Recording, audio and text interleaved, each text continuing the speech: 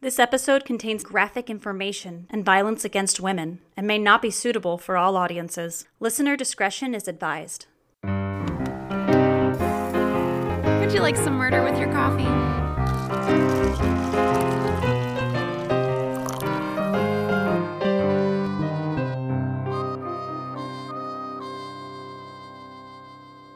Welcome to Morning Murders. I'm Nicole. I'm Amanda. And I'm Brenna. We're just three gals that like to sit around, drink coffee, and talk about true crime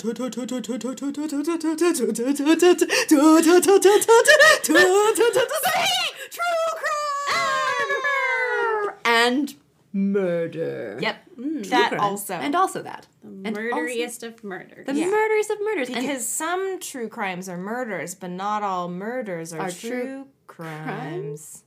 Well, wait. Not all true crimes are murders. Yes. But all murders Those are true crimes. There it is. There it is. There's the button. There's the button. The t-shirt is all of that written out. Wait. Actually. Perfect. And speaking of murder, let's get back to the man who once said, "We serial killers are your sons. We are your husbands. We are everywhere. And there will be more of your children dead tomorrow." And also said, "I don't feel guilty for anything. I feel sorry for people who feel guilt." And one more. "I am the most cold-hearted son of a bitch you'll ever meet." That person was Ted Bundy.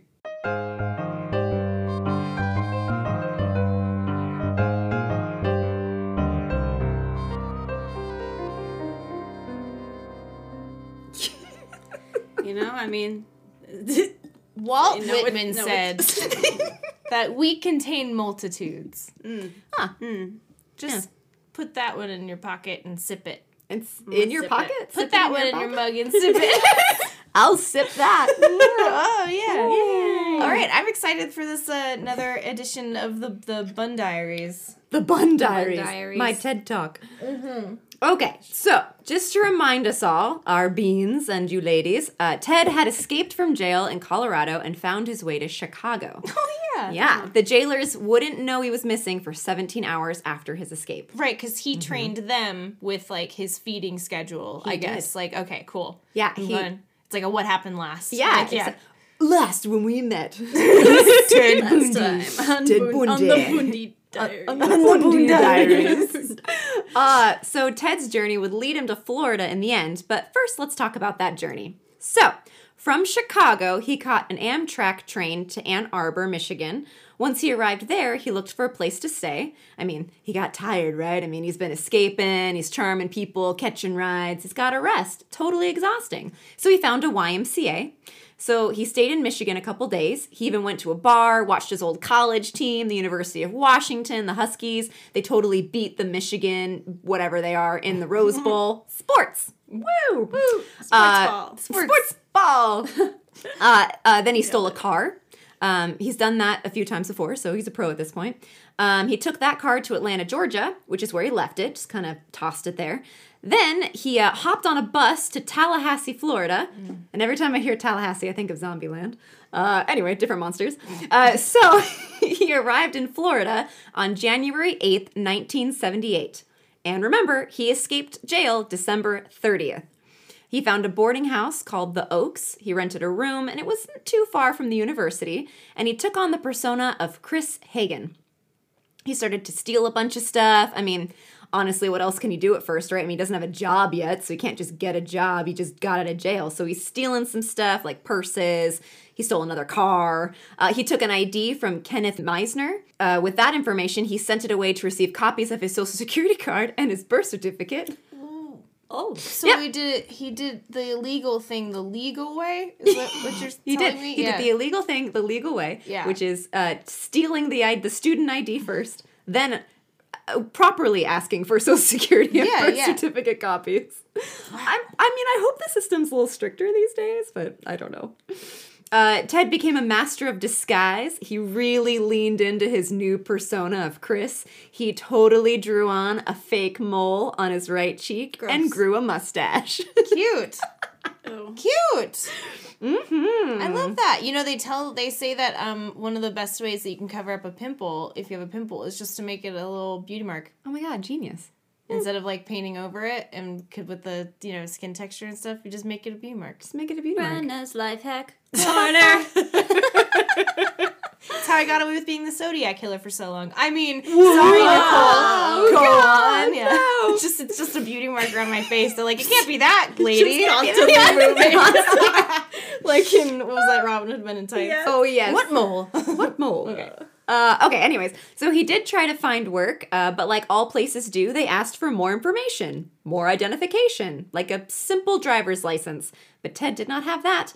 I mean, Chris didn't have any of that, so he just walked away and did not look for work again. Thieving it is. He stayed pretty well behaved, though, for the most part, for the first few weeks of his freedom. He was careful, not too cocky, raised a few eyebrows here and there, because he was kind of weird, but... just a couple unibrows. Just a couple unibrows raised. Alas. Here we go, ladies and beans. Take a sip of that sweet, sweet elixir of life, your coffee, because here come more murders. What? Already. Oh my God. I know, he's only good for a week, man.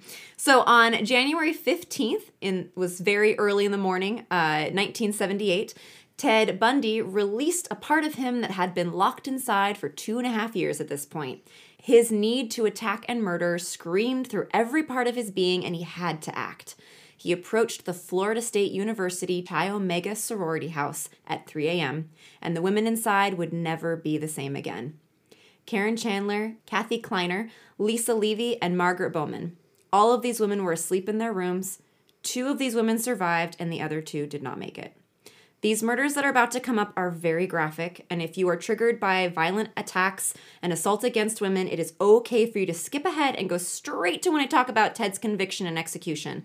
Thank you for sharing this time with us, and please, please, please do what's best for you. Here we go. Karen Chandler, 21 years old, had been with her family early that day. She cooked dinner for them and hung out for a bit before returning to the sorority house to work on a sewing project. She arrived back before 12 a.m. and went to bed after her project was done.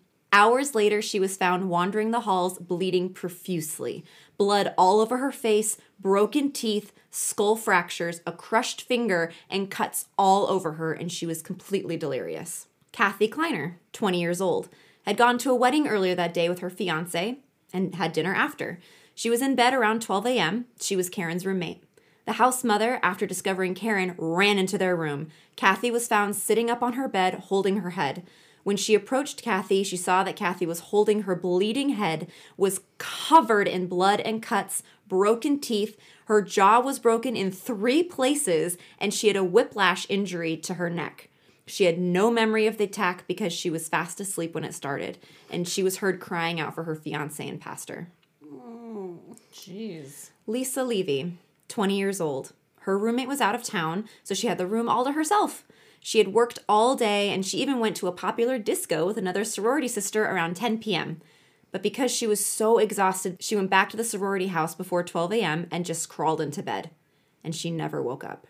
She was found without a pulse by an officer. She had been strangled, had her right nipple almost completely bitten off, her left collarbone was broken, and a hairspray bottle was found forced inside her vagina. There were double bite marks on her left butt cheek, which is important to remember. They're going to play a major part in the trial upcoming. Lisa was dead before she even reached the hospital and before she was even discovered. Margaret Bowman, 21 years old.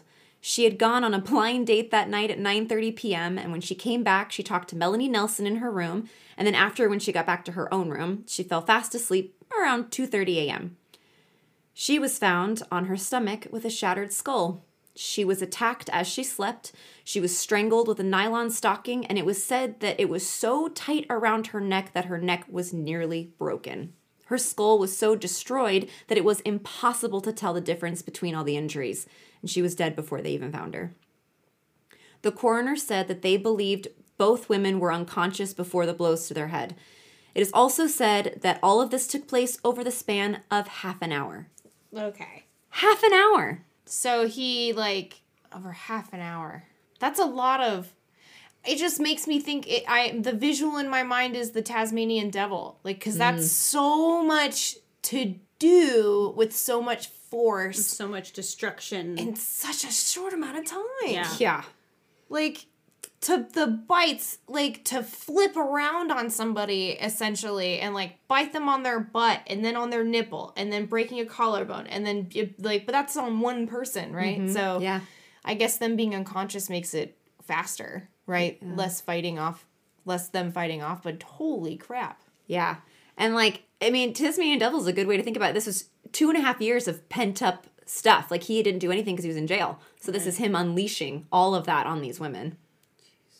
There was a sorority sister, Nita Neary, who came home around 3 a.m. as the attacks were ending and Ted was slipping out. She noticed that the back door was open, and it didn't alarm her right away because there had been issues with that door recently. It wasn't locking. It was kind of opening on its own, stuff like that. So she went in and started to turn off the lights that were still on downstairs.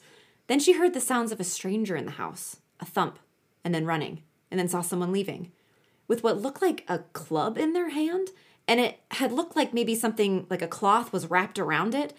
She thought at first that it was one of the girl's boyfriends, but then thought, no, this man is too large and much taller than anyone that she knew. So she ran and told her roommate. She started yelling, "There's someone in the house, Nancy! I saw a man leave!" Then the horror of what happened came to light. As investigations continued at the sorority house, an officer found a pile of oak logs in the backyard, and they realized that he must have just picked up his weapon on his way in. But that wasn't enough to feed the beast. Ted then went to another location to continue his violent streak. A few blocks away, he broke into another house. Cheryl Thomas, a dance student at Florida State University with long dark hair, dark eyes, and who had returned home from a date around 1:30 a.m.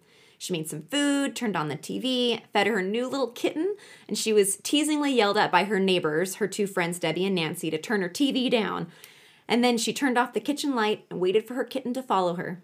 She went to bed thinking nothing, having no clue of the horrors that were taking place only blocks away from her. She woke up to a noise, but then brushed it off thinking it was like her kitten playing, and she went back to sleep. Around 4 a.m., her neighbor wakes up. Debbie started hearing this strange hammering noise. Who was hammering something at 4 a.m.? She felt everything vibrate with each hit of this mysterious hammer. Debbie, like myself, slept on a mattress on the floor. She starts freaking out and she wakes up her roommate, Nancy. They both listen in silence, trying to figure out what's going on. Then they heard Cheryl. She was whimpering and moaning. Is she having a bad dream? Is something wrong? Debbie doesn't know what to do, so she quietly grabs the phone and calls her boyfriend. He says, "It's probably nothing, just leave it alone." But Debbie has this gut feeling that something is off. The girls in this particular dorm house building thing, they all have like different apartments next to each other, they have a security check. No matter what you're doing, you have to answer the phone if it rings, no matter what time it is. If they didn't answer the phone, that meant something was wrong. So Debbie called, and it rang 5 times. Nancy started screaming, "Call the police now." And as they were calling the police, they heard a huge crash coming from Cheryl's room. Someone was running through the kitchen. Dozens of police cars were at their place in 4 minutes of the call because, unknown to these girls, they were literally down the street at the other horrific bloodbath. Yeah. So Cheryl was found lying across her bed, holding on to consciousness. She was still moaning and whimpering from all the pain that she was in. Her face was purple with bruises and swollen. She had suffered multiple head wounds. Her skull was fractured in 5 places, and she still suffers from hearing loss in her left ear to this day. Her left shoulder was out of place, jaw broken, and her 8th cranial nerve was so severely damaged that she was never again able to have a normal equilibrium. She had to stay in the hospital for a month after the attack.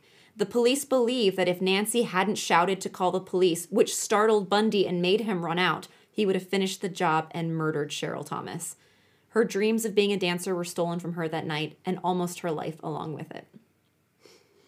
It's also something super interesting to think about. Each one of those fractures was an impact. So how many times? I was thinking that when you said one of the girls with like the broken jaw in 3 places. I had that thought of like, he hit them at least 3 times then. Like, you know, there's more than that, of course, but it's like, but like the idea of each one of those being an impact is so crazy. With so much rage. He's so full of rage. Yep. Yeah. Very angry. Very angry. So after all of this, Bundy took a break. He went back to kind of lying low, just stealing more things and being Chris Hagen. But then, February 9th, 1978, Ted takes his last life. He was in Lake City, Florida. Kimberly Leach was 12 years old. She had dark hair, dark eyes, and who was about 5 feet, 100 pounds. She had her whole life ahead of her. She was well liked at her junior high. She had even just been elected first runner-up for the Valentine Queen. And on this day, it was particularly rainy and windy, and she arrived at her PE class and realized that she'd left her purse in homeroom. She was given permission to go grab it and return back to class right away. A friend went with her since the buildings were kind of far apart, but her friend also realized that she forgot something and ran quickly to go grab it. Instead of waiting for her friend, Kimberly just kept going. She was safe at school. It should be perfectly fine.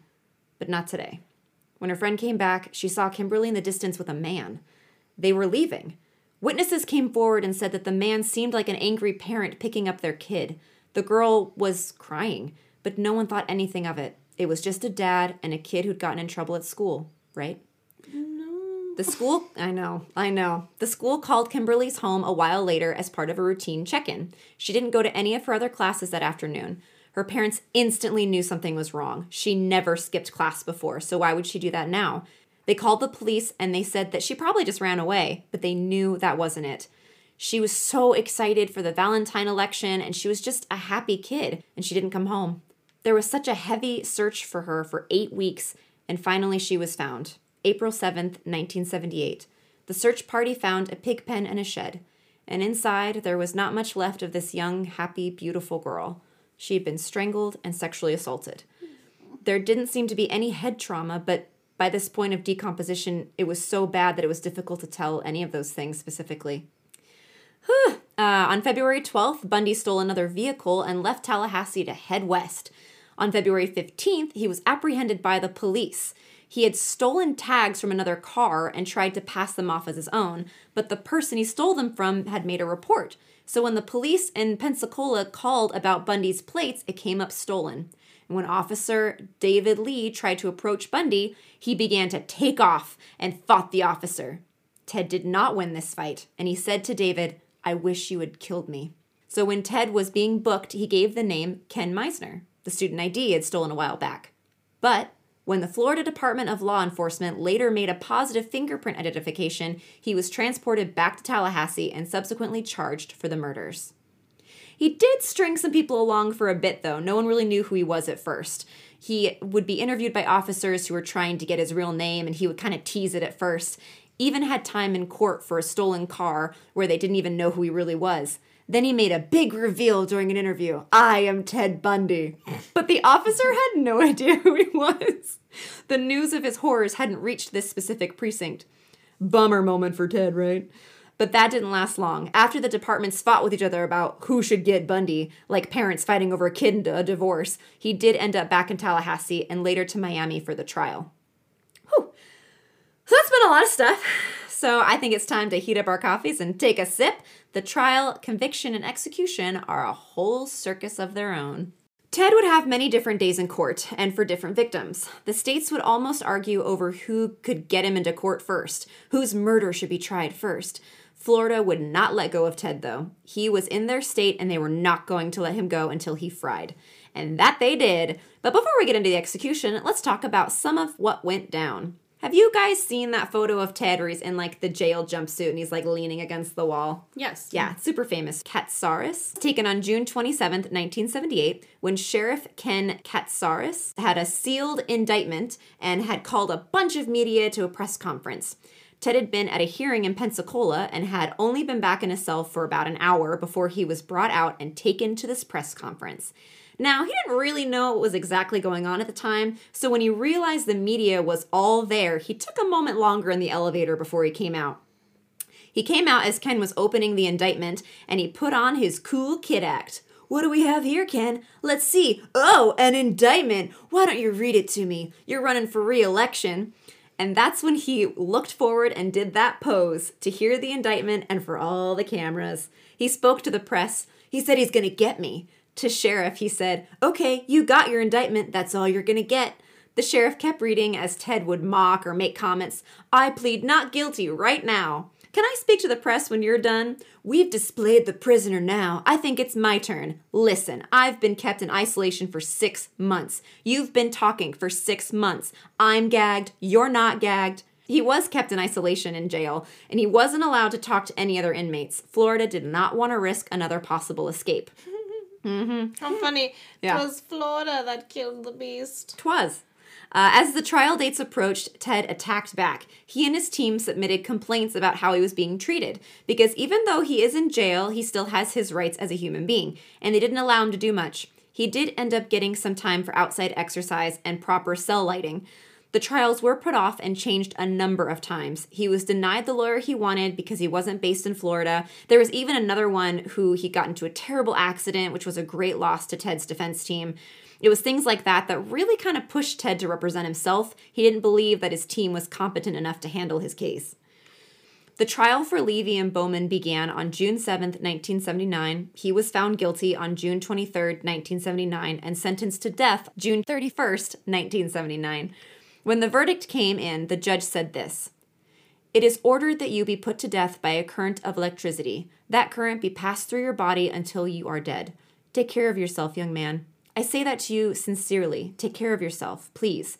It is an utter tragedy for this court to see such a total waste of humanity as I've experienced in this courtroom. You're a bright young man. You'd have made a good lawyer, and I would have loved to have you practice in front of me. But you went another way, partner. Take care of yourself. I don't feel any animosity towards you. I want you to know that. Once again, take care of yourself." Oh, Ted. You silly boy. I know. Teddy Boo. This is what happens when you commit crimes in Florida. In Florida. I know. Where'd you go? And- Get slapped on the face by the penis of America. Pretty Penis much. of And America. he probably, who knows what would have happened if he didn't kill people in Florida. Like, if he just didn't go that route. And what's funny is they were the ones that kept him in jail the whole time. He escaped 2 other times. You did. Yeah, not from Florida. Yeah, no. Then, for Kimberly Leach's murder, the trial began on January 1st, 1980. He is found guilty on February 6th, 1980, and sentenced to death for a second time on February 9th, 1980. And if you want some visuals, that movie with Zac Efron does do a nice job showing Ted in court in a more entertaining, less too real sort of way. And Rule's book, The Stranger Beside Me, goes into great detail from the time that he goes to court. Anne herself was there for some of it. She had a press badge, so she was able to kind of go into the room with the press and watch from the screens. You can also find the videos of him in court, which is rather eerie to watch and hear him speak as this lawyer version of himself. I shared the links to those in the show notes. Watching Ted on the stand and also trying to object to questions is really strange to see. He did keep his team as advisors, even if he didn't listen to them all the time. His efforts were pointless, though, after the numerous witnesses and victims, Melanie Nelson, Nancy Dowdy, Karen Chandler, Kathy Kleiner, Nancy Young, Cheryl Thomas, came through the courtroom. They left a heavy mark on the jury, seeing the lasting effects of his attacks on these surviving women. Along with crime scene photos, the bite mark testimony didn't look good for Ted from the start. Ted pushed through, though. He was always one to play up the dramatics. He selected his own jury, 12 people he selected. His life was literally in these people's hands. During the Kimberly trial, he found out that you can legally get married if you perform the ceremony during the court session. So Carol Boone, let's talk about her for a second. She was a former co-worker of Bundy's. They worked together in 1974 at the Washington State Department of Emergency Services, where Ted was helping to look for his own victims. Unknown to Carol and the team, of course. She was recently divorced for a second time and also a single mother like Liz. Carol was by his side for all of these trials, and one day she's called to the stand by Bundy. And during questioning, they go through wedding vows and are legally married.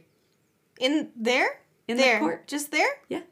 In that room? In that place? In that They court. didn't have to get a license They first? got married in that courtroom. Oh, Florida. I mean, they could have gotten it first, right? Yeah, all it takes is her getting if he's in custody, he can't show up in person to obtain the marriage license. I mean, that's just Las Vegas rules, but... Right. Unless because there's got to be a way. There's so many prisoners that have gotten married, though. That's true. Yeah. That's a good point. Maybe it's because they're in a law house. I'll go down Law that house. The whole thing. Law house. I don't know. You guys are the ones that marry people, not me. rabbit hole. So Elizabeth, she ended up backing up and getting away and getting the hell out of Dodge, basically, from all the Bundy stuff. She disappeared from his life and did not contact him, and he was unable to contact her. He would even ask Anne Rule from time to time about Liz, or ask Anne if she'd give her a letter or something. Carol sticks around, though, for most of the circus. They end up having a daughter together, too, Rose, while he's in jail. Cool. Wait. How? Well, you know, some people will let you do anything for a couple bucks. Yeah. Cigarettes. Yeah, they let them be alone together in some of those rooms. Copy. Bow chicka wow wow. But as the execution got closer, Carol stops coming around. Got too real. She believed his innocence all up until then. But back to things that came up during the trials. The bite mark on Lisa plays a major part in the Omega Chi trial. There is a mold made of Bundy's teeth by Dr. Silveron. And he explained how it all worked. How the double bite mark all lines up perfectly with Bundy's teeth. How one set is deeper than the other because he bit down harder than, saying, quote, they line up exactly. This was the first piece of physical evidence that linked Ted to a victim. It was huge. During the cross-examination, the defense team got more information about the whole process. He had taken the mold of Bundy's teeth, went down to the morgue, and replicated the bite on corpses. When asked about live volunteers, the doctor simply said, I couldn't get any live volunteers. I mean, how much money do you make to be like, all right, I'm going to bite your ass, but it's going to be with this model of teeth. But it's for science. Can I bite your butt for science? Bite your butt for science. I mean, it depends. I definitely have to be like, do you not have access to a cadaver? Like, you know, like. Well, but your blood has to be running, right, to like make the.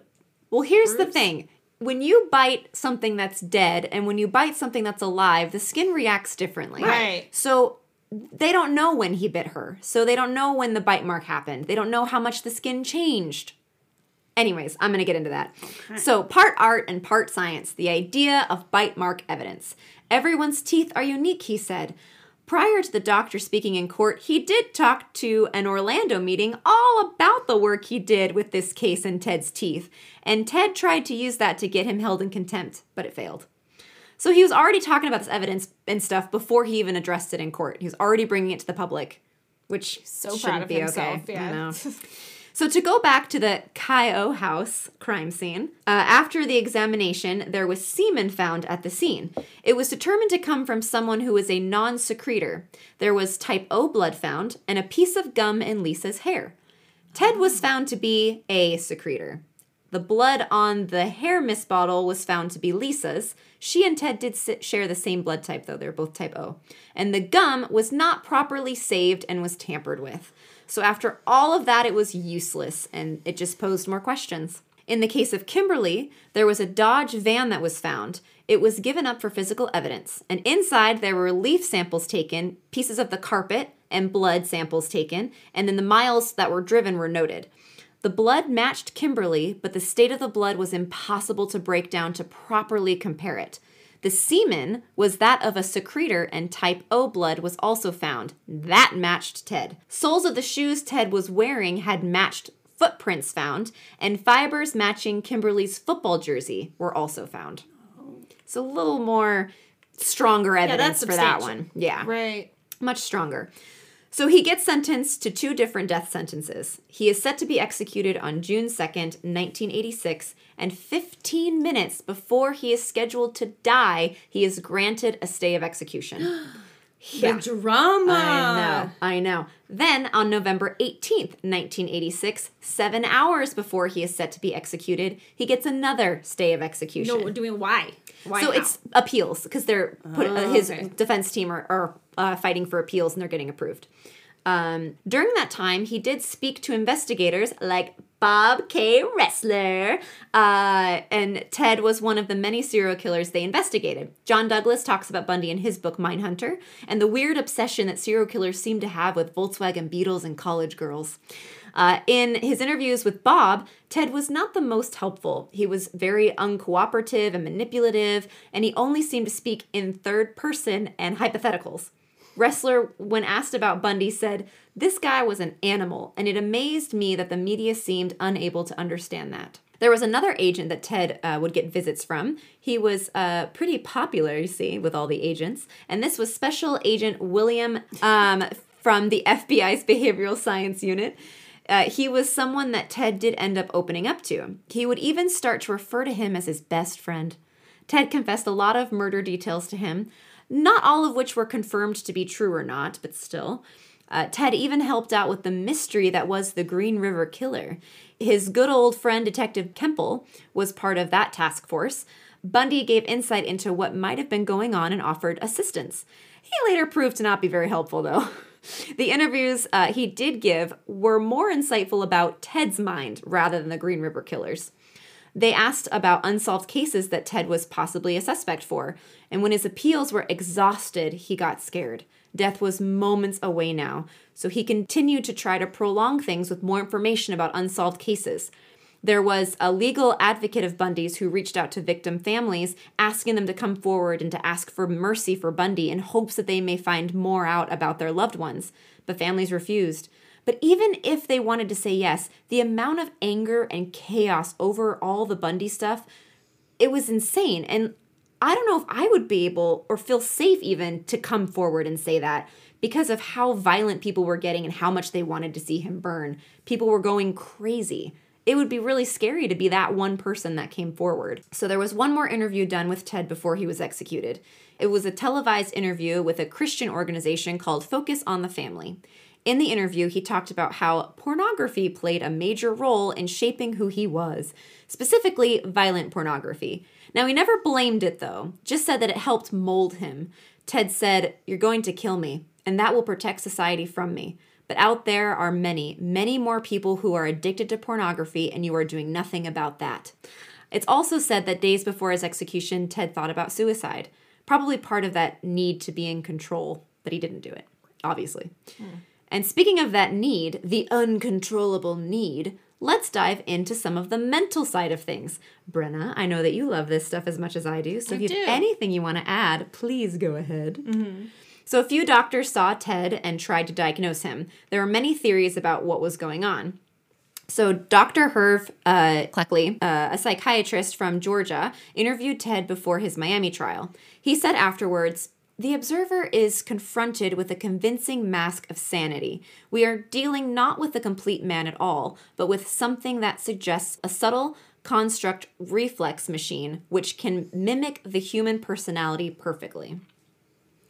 Experts have speculated what was actually going on with Ted, but the truth is, he never should have been allowed to represent himself in court, and he should have been institutionalized and not put to death. But here are a list of other possible mental disorders.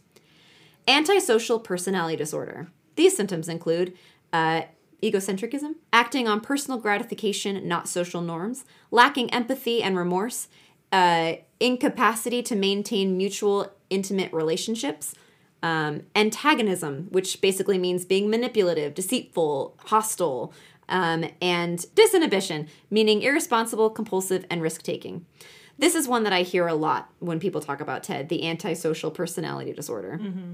That's like a good big sheet blanket of like, cool, at the very least this to start. And then all those other things, because I'm sure you have the whole list. Yeah. But after that, it's like, but also this is this. But that's definitely like okay, we're starting here. Yeah. Now, there's like all these other small things that he definitely probably could have exhibited for sure. Yeah. So, psychopathy. It is not the same thing as antisocial personality disorder, but it does fall under it. It's said that all psychopaths have ASPD, but not all people with ASPD are psychopaths. It's kind of like what we were talking about earlier with murder and true crime. Right. The psychopathy checklist includes superficial charm, untruthfulness and insincerity, lack of nervousness, inadequately motivated antisocial behavior, psychological egocentricity, lack of remorse and shame, and the inability to follow a life plan. Forensic psychologist Turner believed that this described Ted. Then we have narcissistic personality disorder. 95% of psychologists in the University of Kentucky believed that Ted had this on top of the others. This includes excessive reference to others for self-esteem regulating and or goal setting based on others' approval, impaired ability to recognize the needs and emotions of others, largely superficial relationships that exist for self-esteem regulation or personal gain only, feeling of entitlement and superiority, excessive attempts to attract attention from others, and admiration seeking. To qualify, you need to display 5 of these 9 qualities. This is another one that I've heard mentioned a lot, the narcissistic personality. Mm-hmm. Then we have bipolar personality disorder. Dorothy O. Lewis was a psychiatrist who tried to save Bundy. She specialized in evaluating violent offenders. She argued that he had bipolar personality disorder, which is a mental illness that deals with chemical imbalances and extreme mood swings. An investigator told Lewis that during an interview, Bundy changed suddenly in the middle. They said, "He became weird on me, did a metamorphosis, a bit of a body and facial change, and almost an odor emitted from him." So now, to be honest, after I read that quote, my brain went, demon! Yeah, I watched too much Buffy. Yeah, demons stink, right? Isn't Yeah, that like thing? sulfur, right? Sulfur. Was it sulfur? So like he was so full of shit that like Hey, he there it didn't is. have anywhere to like get rid of it to like murder people, that he would just be so full of shit that he just smelled like shit. Yes. Yeah, okay. So full of shit, your eyes are brown. Or Your eyes he are was brown. just in prison and acting like a dipshit by not showering. A little bit of column A, Yeah, a little bit of column B. Lewis said he could switch from euphoria and quickened speech to anger and long periods of silence. But alas, nothing more could be looked into because Lewis's attempt failed. They did not want to hear it. The appeal was denied, and Bundy was executed on January 24th, 1989. There are a few others that came up that I will touch on briefly. Again, if you have anything you want to add, Brenna, please jump in. Borderline personality disorder. 2 of 6 people in the U.S. are said to suffer from this, according to the National Alliance on Mental Illness. Unstable personal relationships, acts impulsively, behaves in self-harming ways, goes through periods of intense depression, bored, and changes in self-image. Schizoid personality disorder. More than 50% of psychologists in the University of Kentucky believed Bundy suffered from this disorder.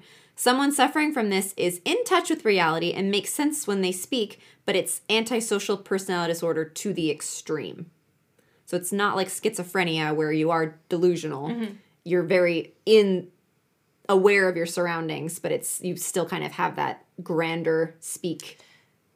Right, and each of these that you're going through get conflated with each other very often, where someone will say, like, you know, it's because it's a word that gets used, right? Like, to, like, call somebody something, you know? So, or, like, schizophrenia or having, a schizoid disorder gets, like, conflated with, like, borderline personality disorder and bipolar disorder, and that's not the case. Like, so you're actually going through each thing very thoroughly, so it's, yeah. I found a really cool article about it. So it's like each thing is like being listed, but like there's very particular parts of each thing so that they don't get all like mixed up together. Yeah, when I was going through them, the borderline personality disorder and bipolar, I've heard them get mixed up a lot. Mm-hmm. Yeah, when it's like the personality disorder is like a removal of self, whereas the bipolar disorder is like a chemical, like manic to like non-manic and like crashes and like high swings and stuff. It's more of like a feeling type thing, like where it's like a feelings regulation is where it like gets seen a lot more. Whereas like personality disorder is like a switch in like it's like a removal of your personality from the rest of you is what I've like read the most about as it's like presented. But those things get confused because someone's acting outside of themselves and they're like, oh, it's because they're bipolar. It's like, no, that's more of like a mood irregulation. Like you can't control your behavior because all of your endorphins are squeezing out at once and you're not asking for it, or you're like, you know, having like this crazy serotonin squeeze and you're like, I'm ready to take over the world, and delusions of grandeur and like things that are just like it's like you amplified both ways. So you can either be like, I'm doing all this stuff and I'm like buying all this stuff I don't need and like everyone gets, you know, drinks tonight and all this whatever, you know, and then like the other side of it is like staying indoors in your room forever and not eating and like not doing things that are good for you. And then like the other side of it is like, I'm gonna buy a brand new car and I don't have good credit, let's go. And like, yeah, so it's like, but I don't know, he was in prison for a while and then he like broke out and killed like a bunch of women at once. Did he ever give anybody any trouble in prison, like violently, or was it just like, we say like he like saved it up And like when he got out, he went nuts because he had this building up inside of him. And it's like, did he ever act out in prison, or was it just against women that looked like his ex-girlfriend? It's just women. Cool. Yeah, he only acts, like, from what I've read, it's only really against women. He didn't really have, but I think in jail, he stayed away from a lot of people because of his crimes. Yeah. It wasn't like he had a propensity to, like, be violent, period. It was, I only get to be violent against people that I have power over, that I'm strong enough to defeat. There are moments in court too where you see that side of him because he's losing control, and you see him out, like his manic outbursts happen in court, and there's like a picture of him yelling, and that's when he just would say outlandish stuff, right? Yeah. Like he just would say, okay. I think I remember those kind of clips too, where he would just like, it's like he would just say make ridiculous claims and just say weird things, and you're like, all right, well, cool, whatever. It's grasping at straws. And he was. Yeah. That he was. There's two others. Addictive disorder, someone who needs a specific substance or a thing or a behavior to function to ease any anxiety or stress that they may be having. They need to get this high, if you will, to feel better. And then this one, I have no idea how to pronounce. Machiavellian. There it is. Machiavellism. And it did say on there that it was named after a dude. That guy, Machiavelli. Should have put that together. It's an extreme form of narcissism. That tracks. Classic. But most of that was really talked about after the fact because none of it would really have made a difference in Florida. At 7:06 a.m. on January 24th, 1989, Ted said his last words, which were, "I'd like you to give my love to my family and friends." And he was strapped down to an electric chair in front of a small group of people. People in Florida were told to turn off their lights if they weren't using them because it was going to cause a brownout. Then over 2,000 volts were sent through his body for less than 2 minutes. He was officially declared dead at 7:16 a.m., and there were hundreds of people outside to cheer and sell t-shirts. In the newest edition of The Stranger Beside Me, there is a bit in the beginning where someone who was present describes what it was like to witness it. Anne was asked to be there, but she couldn't bring herself to go. So Clark Hochschild was 3 feet from Ted's knees. He said, "I was eye to eye with one of the most heinous sexual predators of our time. My eyes were channeled with his right eye, and I saw feral fear in his disheveled face, but no tears." And that, my ladies and beans, is Ted Bundy. Any final sips?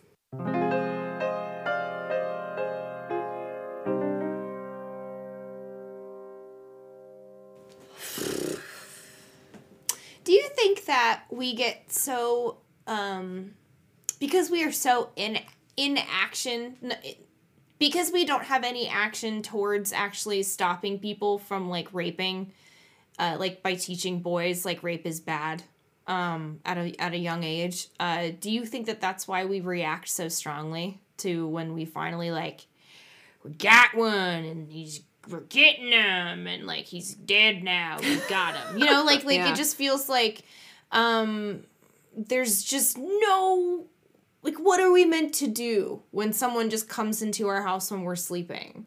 And, like, I didn't get to hold the keys between my fingers or not wear a ponytail. Like, I didn't get to not do all the things that the news tells me I can't do to, like, get attacked. I was unconscious because I was sleeping in my own bedroom, you know? Like, what are we meant to do in that instance? And how come we don't change the verbiage now to, like, talk, like, having it be known across the land that, no, you don't pull her ponytail because you like her. You pull her ponytail because you're being an awful person. Right. And that's bad behavior that's harmful and hurtful. Yeah. It's like we don't want to do the thing that actually fixes the problem. We just want to Band-Aid it and be like, but we killed the one guy. But boys are boys. Yeah, boys will be boys. And we killed that one guy. We got him. There's the one guy. Yeah. That makes up for it all, right? Right. No. No. That didn't fix the problem. No, we learned nothing. No. Nothing has been learned. There are so many people with similar stories. It's ridiculous. And you're right. It's because it's not getting taught. We're not talking about it. Right. We're like, oh, no, but that's our justification. Well, we murdered him. We murdered that guy because he murdered people, so we're even, right? Right. when there's like people that do it all the time. And it is funny that he like still blamed it on porn when there's like tons of people. He said he didn't blame porn. Right. That he still referenced porn as like You a should be learning looking thing. at those people. Right. Yeah. Like, Look over there. Yeah, look over there. It's like, I don't know, I know tons of people that play Grand Theft Auto and have never, you know, stolen a car. Like, I hate when that stuff gets blamed because I'm like, Ted, there's been wars since centuries before porn was porn, and like Elizabeth Bathory didn't fucking watch porn. She just tore people apart and bathed in their blood, you know? Like, you don't need that stuff to do it. You're just deciding to do it. Like, you can see shit until the end of time. It's when you decide that it's your turn to try it out is when there's a problem there. Mm-hmm. So stupid. I mean, my final sip is just kind of, I think we've already even talked about this and brought it up. It's just like, my God, if we had just gotten to the root of the problem and given this man some better mental health resources, like... Or at least, I don't know, kept an eye on him so he wouldn't leave jail the second or third time. There is that. You're right. At least that. If we could just, like, keep an eye out for this dude, because he's been a slippery one in the past. Sucker. He's a slippery little snake. Right. So if you guys could keep an extra eye on my slippery snake. Yeah. That's my final snake. Final sip. Final sip on your slippery snake. Yeah. I like it. For my final sip, I would like to talk about the bite mark. And of course, the death penalty, because I love talking about that. So we have learned a lot more since all of this happened, and we'll continue to learn more as time progresses. And I am by no means an expert, but I do know a thing or two, and I'm always wanting to learn more. But the idea of bite mark evidence is not solid evidence anymore. Even back then, they said it was part art, part science. However, the amount in which a bite mark can be manipulated to fit is insane. Mm-hmm. The Innocence Project has a series on Netflix, and I super encourage all of you to check it out if you haven't. It goes into detail about bite mark evidence. In one of those cases, a man was put away for years, and years later was released because the bite marks that his mouth fit so perfectly were done by insects. Oh my God. Wasn't a fucking bite mark at all. Whoa. I have included an article from the Innocence Project as well, but to quote, they said, nearly a quarter of people exonerated since 1989 were wrongfully convicted based on false or misleading forensic evidence like bite marks. That's 1 in 4. And at least 26 people have been wrongfully convicted because of bite mark evidence. That's 26 too many. Bite marks are still admissible in courts despite even experts saying it's too high of a false rating. The skin is a terrible thing to record a bite mark on. The factors are insane. Was it living tissue? Is it dead tissue? How old is the skin? How well is it cared for? Is it taken care of at all? There's too many factors. I used to bite myself as a kid to just see what it would look like. Mm-hmm. I don't know if anyone else did that. But it would look different every time that I did it. And I thought it was hilarious. Our teeth may not change, but the way our skin takes the impression does. The teeth are also not as unique as fingerprints. The reason why it hasn't officially changed is because of the law. The law rarely changes. Science does. And that is where the issue lies. Dana Delger explains it as, the notion is that the law shouldn't change very much. If it was the law yesterday, then it should be the law today, and it'll be the law tomorrow. But that's not how science works at all. The article continues that if it was up to science, then bite marks would no longer be admissible. The law isn't budging, though. So organizations like the Innocent Project are fighting to exonerate more wrongfully convicted and even more that will be convicted later when things don't change. So yes, Bundy did terrible, terrible things. But the way his trial went down, the lack of actual evidence, his mental state, it should have led him to being institutionalized, interviewed more, but not executed. He never should have been allowed to represent himself, and I do believe that he would have revealed more about the women he murdered. He possibly murdered hundreds of women that we know nothing about to this day.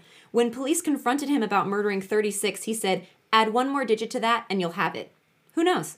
Ted and his victims only know, and we never will. And I just think that's insane.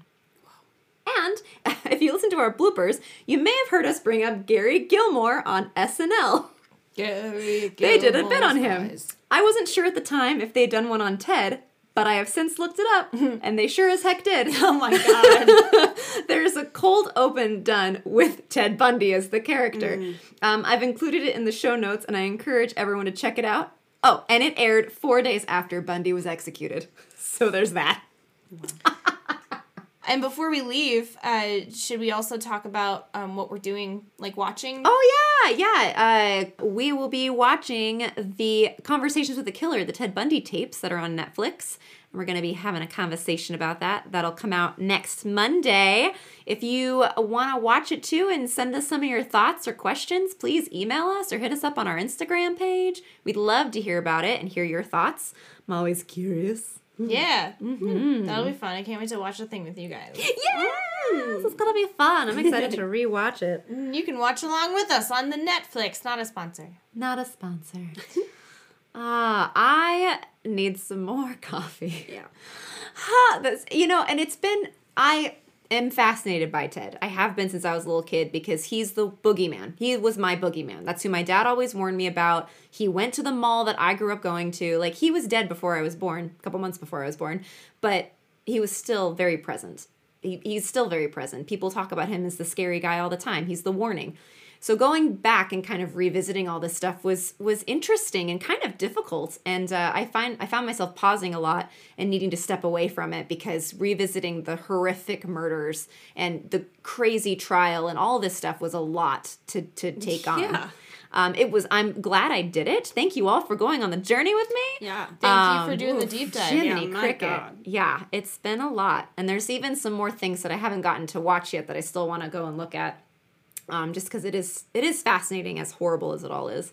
It's so interesting how someone so charismatic can enable law enforcement to be essentially useless. I hate to say that. Like, I know there's some law enforcement people that don't like to hear that, but you heard the entire case over the past 4 weeks, 4 weeks. That law enforcement failed on many different occasions. Yes. The people that handled Ted's case failed him and a lot of dead women. Yes. So there's women that, after he was already in jail, died. Yeah. So a lot of people were failed on that. I find that a lot when doing these cases where it's like, this person was reported and they let him go. So let's just circle on back to when people show you who they are, pay attention. Yes. Yeah, absolutely. Yeah. Yep. That's like, I mean, we'll talk about Kemper down the line, but he's another one who just befriended officers and literally talked about his murders, and they didn't even think about it. There's a lady, I can't, it was on that chapter, it was a woman in Canada that was like a nurse that kept killing elderly people, and she told a lot of people, and then people just kept going like, then stop doing that. Like, they didn't like, she just kept telling a lot of people she was doing it. It's like, guys, just because someone is charismatic or kind or just has a good tone in their voice doesn't mean that, like, they still have to be held accountable for their actions. Yo. Yeah. Just don't kill people. Yeah, just don't kill people. Don't kill people. Don't Lawyer kill people. up. Lawyer up. And shut up. No, I'm just kidding. I mean, yes. Stop talking. Yeah. Shut up Just and lawyer don't up. talk. Shut up comes first. Yeah, Lawyer shut up up comes and lawyer second. up. Yeah. And drink coffee. And drink coffee. Stay caffeinated. Stay caffeinated. Thank you guys so much for joining us this week and every week on Morning Murders. Spooky season.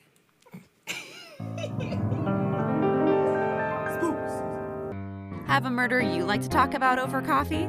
We would love to hear about it. Email us at morningmurders@gmail.com. Thank you for listening to Morning Murders. In today's show notes, you can find our cited research as well as a few of our favorite mental health resources. Q Omega. Omega. Omega. Omega. Okay. Baren. Okay. Aw. Sleepy. Okay. It's like when I'm out with you guys, I get very protective. When I'm alone, I'm fine. I know you keep biting people. It's so I just weird. don't fucking like it. Don't come near my friends. Go out. Part art and part science. Just bite me. Just bite me. Let's figure this out. bite Bite you. We're gonna do science. Let's see. Disturb you. I mean, I'm gonna disturb you because I'm gonna tell some disturbing It's gonna things. be disturbing. Disturbing.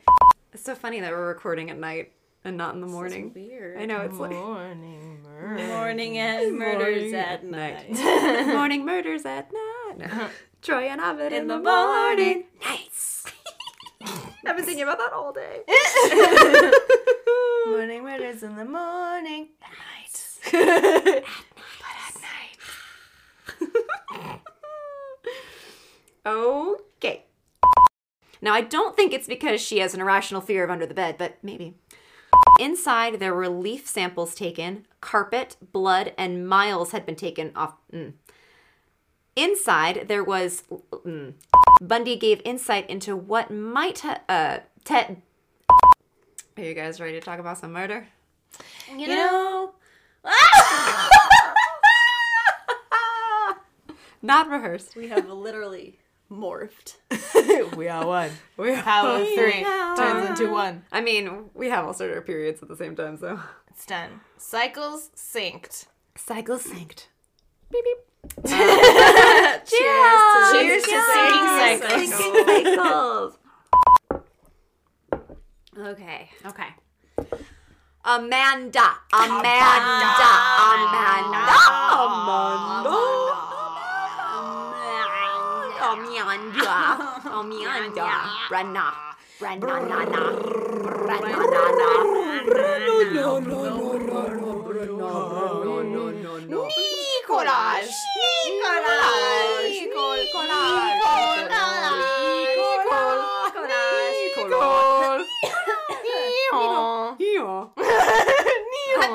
Nicolás. That's fun to play with. Donkeys? With the break. Donkeys and ducks. A man duck, a donkey. Man duck. A man duck. Okay. Little stickers. It's like a little man duck. Like I just want, you know, those tuxedo. those big buff arms that you put on chickens. It looks like a wire like that. So it's like a duck with like those buff man arms. Oh yeah, manly duck. Yeah, I'm gonna need that sticker for my water bottle. Hell yeah. Okay. I'm gonna find a Okay, man great. duck. Okay. Get a man duck. Call Rachel. Somebody Google a man duck. Quick. Man Not duck. us. You listening. You listen. You listening. Google it and then report back to us what you find. And somehow work a coffee mug into it. Yeah. Somehow. Yeah. Okay. All right.